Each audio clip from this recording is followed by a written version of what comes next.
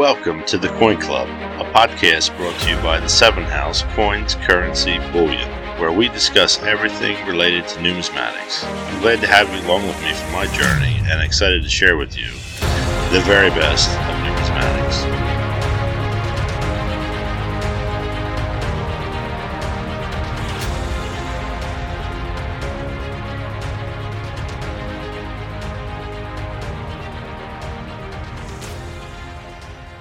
Hello, friends, and welcome back to the Coin Club podcast. I know you missed me, as the podcast was still getting many downloads over my time away and the emails asking where I've been. Thank you all for your continued support and concern. I need a little creative break with everything going on in my life, and now I'm back.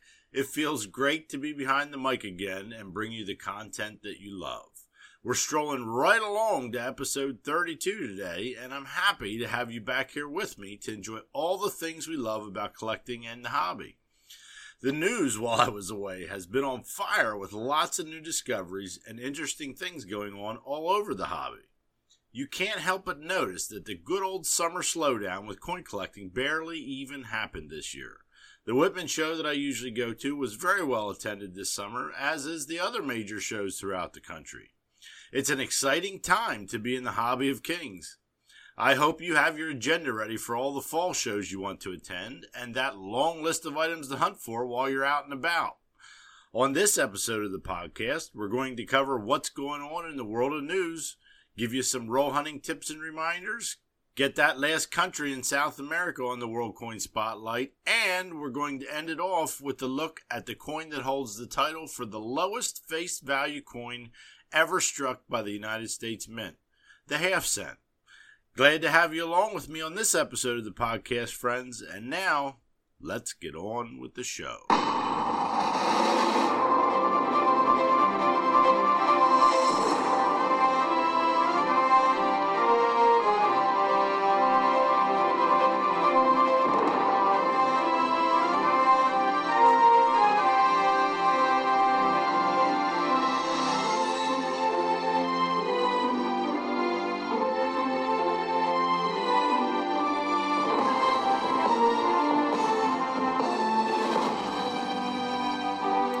In the world of news, coming up, there's going to be an important meeting of the minds just to our north. The big players in the world of minting will hold a conference on October 15th to the 18th in Canada to discuss the future of circulating coins, collector coins, and bullion.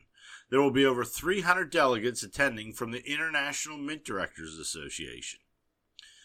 Numismatic News has a great article out there called "Is in God We Trust Obsolete?" It takes a dive into the motto that appears on U.S. coins and gives you an insight on how it got on our currency, why it's there, and the current hubbub about keeping it on or taking it off. Check it out on their website, numismaticnews.net. If you have a strong opinion one way or another, please send me a message and let me know. PCGS has their digital edition of the market report out for all you subscribers. The September-October 2023 edition features the 2023 Set Registry Award announcements, a conversation with U.S. Mint artist Alana Hegler. The YN section features friendships and half dollars drive a passion for coins. The collector spotlight in this edition features Rebecca Heaton, and the coin of the issue is the magnificent 1845 gold proof set. You'll either want to step the pace up to get in on the PCGS quarterly grading special before it ends on September 30th of this month, or be on the lookout for their new specials coming up. Currently, you can submit 4 U.S. coins to their economy or regular service levels and get the 5th graded for free. Also available is a 10% discount on grading fees of any small size $500 and $1,000 Federal Reserve notes and gold certificates valued at $10,000 or less through their express service level. One of the U.S. coins that I really like is getting some spotlight in the news here recently. The Flying Eagle cent is a magnificent design, and to the regular budget-minded collector, it can be a challenge to get one in a good grade if you're not willing to fork out the money for it. Well, if you're looking to stretch a little or a lot, keep your eye on great collections. They're going to be auctioning off the late Stuart Blake collection, which includes Indian cents, Flying Eagle cents, and Barber dimes throughout 2 different auctions in November, one ending November 12th and the other on the 19th. The highlights of the Flying Eagle cents are all graded by PCGS and are as follows: an 1856 graded MS66, an 1857 graded MS66 Plus, and an 1858 over 7 graded MS65. Gorgeous coins for sure. We're on a tear here with PCGS news in this episode for whatever reason. If you're a collector of the Shield 5-cent series, then you're going to be happy to hear this. Direct from their website, PCGS just recently started to recognize and attribute all of the 357 die varieties in the Edward L. Fletcher Jr.'s 1994 book called The Shield 5-Cent Series, a comprehensive listing of known varieties along with 45 proof die pairs called out in the John Den Reuther's 2023 publication called United States Proof Coins Volume 2, Nickel. If you have a set of those in your collection, it's time to pull them out again and see what you got. The first step is to get those 2 books and start researching what varieties you may have, and then send them in to get graded if you so choose. Heritage Auctions will be holding an October 9th auction, Modern Collectibles U.S. Coin and Bullion Showcase Auction. A lot of the bullion coins will be on the block, as well as modern commems, an era coin, tokens and medals, world coins, half dollars, and a few others to catch your fancy. Check it out on coins.ha.com. The United States Mint is once again asking for your opinion on some very important upcoming products that will be released. Remember, you can't complain, or rather you shouldn't, unless you're offering up those opinions. Be part of the process. They're actually encouraging it. They're asking for our opinions on the 2026 circulating coin design themes. These important designs could be featured for the 250th anniversary of the United States, and you could have a part in that if you take the survey. There are some very important topics that are covered in this survey featuring milestones in the history of the United States. I don't often ask you for much on the podcast, but I'm asking you to take this survey. Get on their website, usmint.gov, and it's right there when you log on. Let's join the rest of the world mints in putting historical events on our coins and get this ball rolling. It's up to us to make our coinage more interesting and relevant to the times.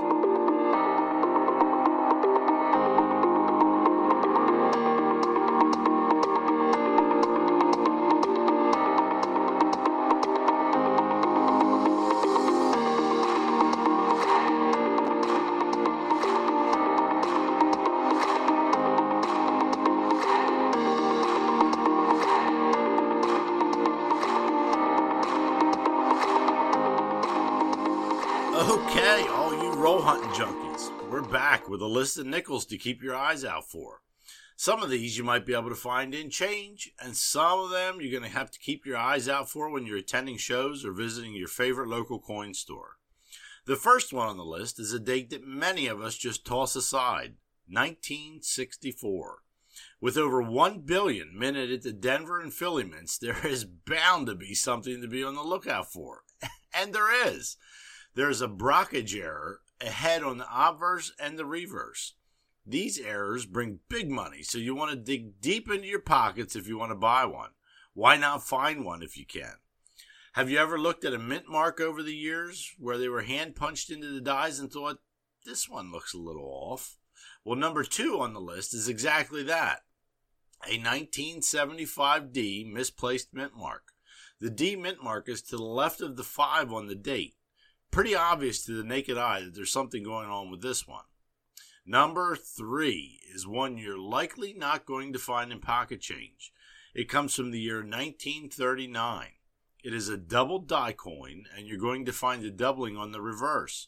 Check out Monticello and 5 cents. It's a really cool piece to have if you like collecting double die coins. Number 4 is a wrong planchet error to be on the lookout for. In 1974, the Denver Mint let one slip through when they struck a Jefferson nickel on a 1-cent planchet. The last one on our list today is a real modern one to look out for. You can find this one in change. old Jefferson looks like he's smoking a cigar.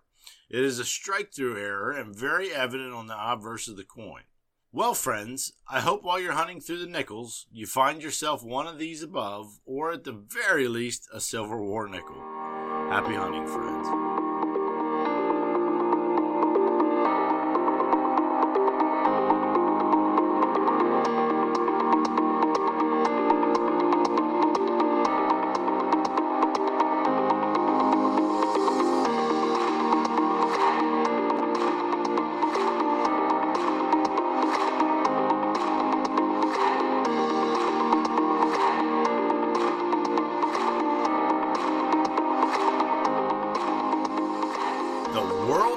Spotlight is going to take us down to Argentina on this episode, a land of intrigue and great coins to collect.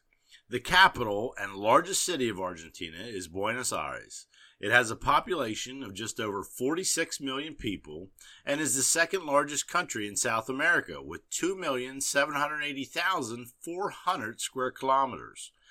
It shares borders with many countries: Chile to the west, Bolivia and Paraguay to the north, Brazil to the northeast, Uruguay and the South Atlantic Ocean to the east. Argentina declared their independence from Spain on July 9, 1816. It was a powerhouse of economic proportion in the world back in its day, even surpassing the U.S. in GDP for a time. Political instability rocked the region during the dirty war of state terrorism, where an estimated 15,000 to 30,000 Argentine citizens were murdered or disappeared for their opposing government views. It has a very large agricultural sector, where it is ranked one of the 5 largest producers in the world of soybeans, corn, sunflower seed, lemons, and pears, believe it or not. If you take the time to visit Argentina, and you should, get yourself a nice big steak, as their beef is some of the best in the world. While you're waiting for that bife de ojo to come out, ask for a ham and cheese empanada for a starter. You won't regret it. Oh, and one last thing. Use that chimichurri on both of them. Delicious. When it comes to the coins, the Argentine peso is the official currency of the country. Prior to 1826, the word peso was used to describe the silver Spanish 8 real. After the country declared independence from Spain, they created their own money, which included reales, soles, and escudos. Officially, in 1875, the Casa de Moneda de la Nación was established, which created 2 mints. One was located in Buenos Aires and the other in Salta. The first mint was officially opened on February 14, 1881, and coin production began. The first director was Eduardo Castilla. In its first year, it not only was minting coinage for the country, it started to mint medals. 1886 saw the addition of printing tax stamps and state stationery, and in 1899 they were tasked with printing banknotes, as well as helping Paraguay with minting of their pesos. From 1908 to 1998, the mint also printed postage stamps. The first Casa de Moneda building was actually built between 1611 and 1613, believe it or not. It was occupied by Hospital de Rey and many other entities until the time the mint moved in. They occupied this building until 1914. By 1910, this facility was already maxed out, and a new annex of the Casa de Moneda was built on an adjacent piece of land, which operated from 1914 to 1944. The third and present mint building was opened on December 27, 1944, and covers an area of 40,913 square meters and is a 4-story building. The coin we're going to feature today would have been made in the first building from 1881 to 1884. It is a 2.5 pesos or half Argentino gold coin. It is a stunning coin made on a planchet of 900 fine gold, weighing in at 4.0322 grams and is 19 millimeters round. On the obverse of the coin, you see the great arms of Argentina, impressive in its own right, in the very center of the coin. Republic of Argentina surrounds the top of the coin and the dates at the bottom. On the reverse of the coin, you see a gorgeous depiction of Lady Liberty with her flowing hair and facing to the right. The lettering that surrounds Liberty reads Libertad, 2.5 pesos, half Argentino, and 9 dos fino. The engraver, Eugene Andre Udine, has his last name appearing on the coin as well. In 1881, there were approximately 9 of these coins minted, and in 1884, there were 421. It was in use up until January 1st, 1896, when it was demonetized. Thanks for coming along with me on our visit to the last country in South America. Where should we go next, friends? Europe, Asia, Africa? Let me know.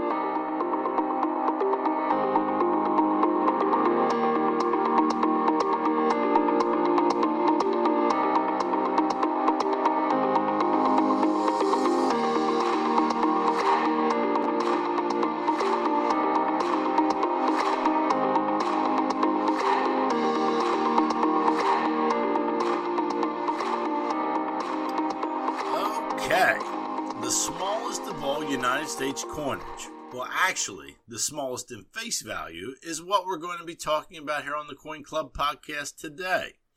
The United States half cents.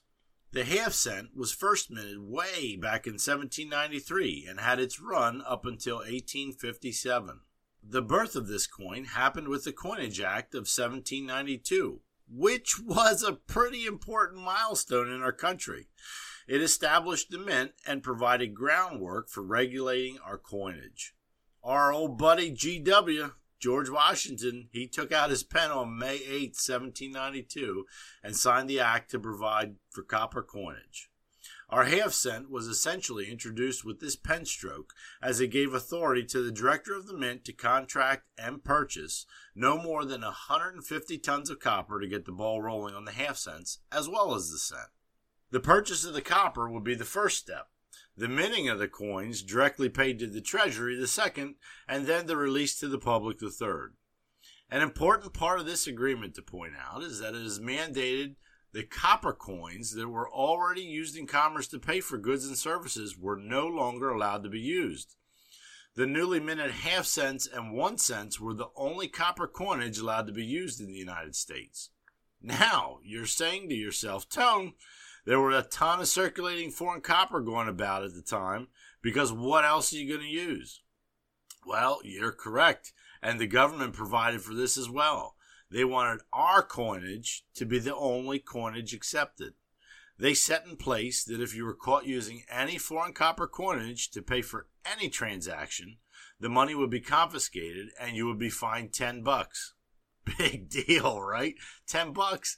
Well, you would be wrong there. Back in 1793, $10 would put a pretty good hurting on you.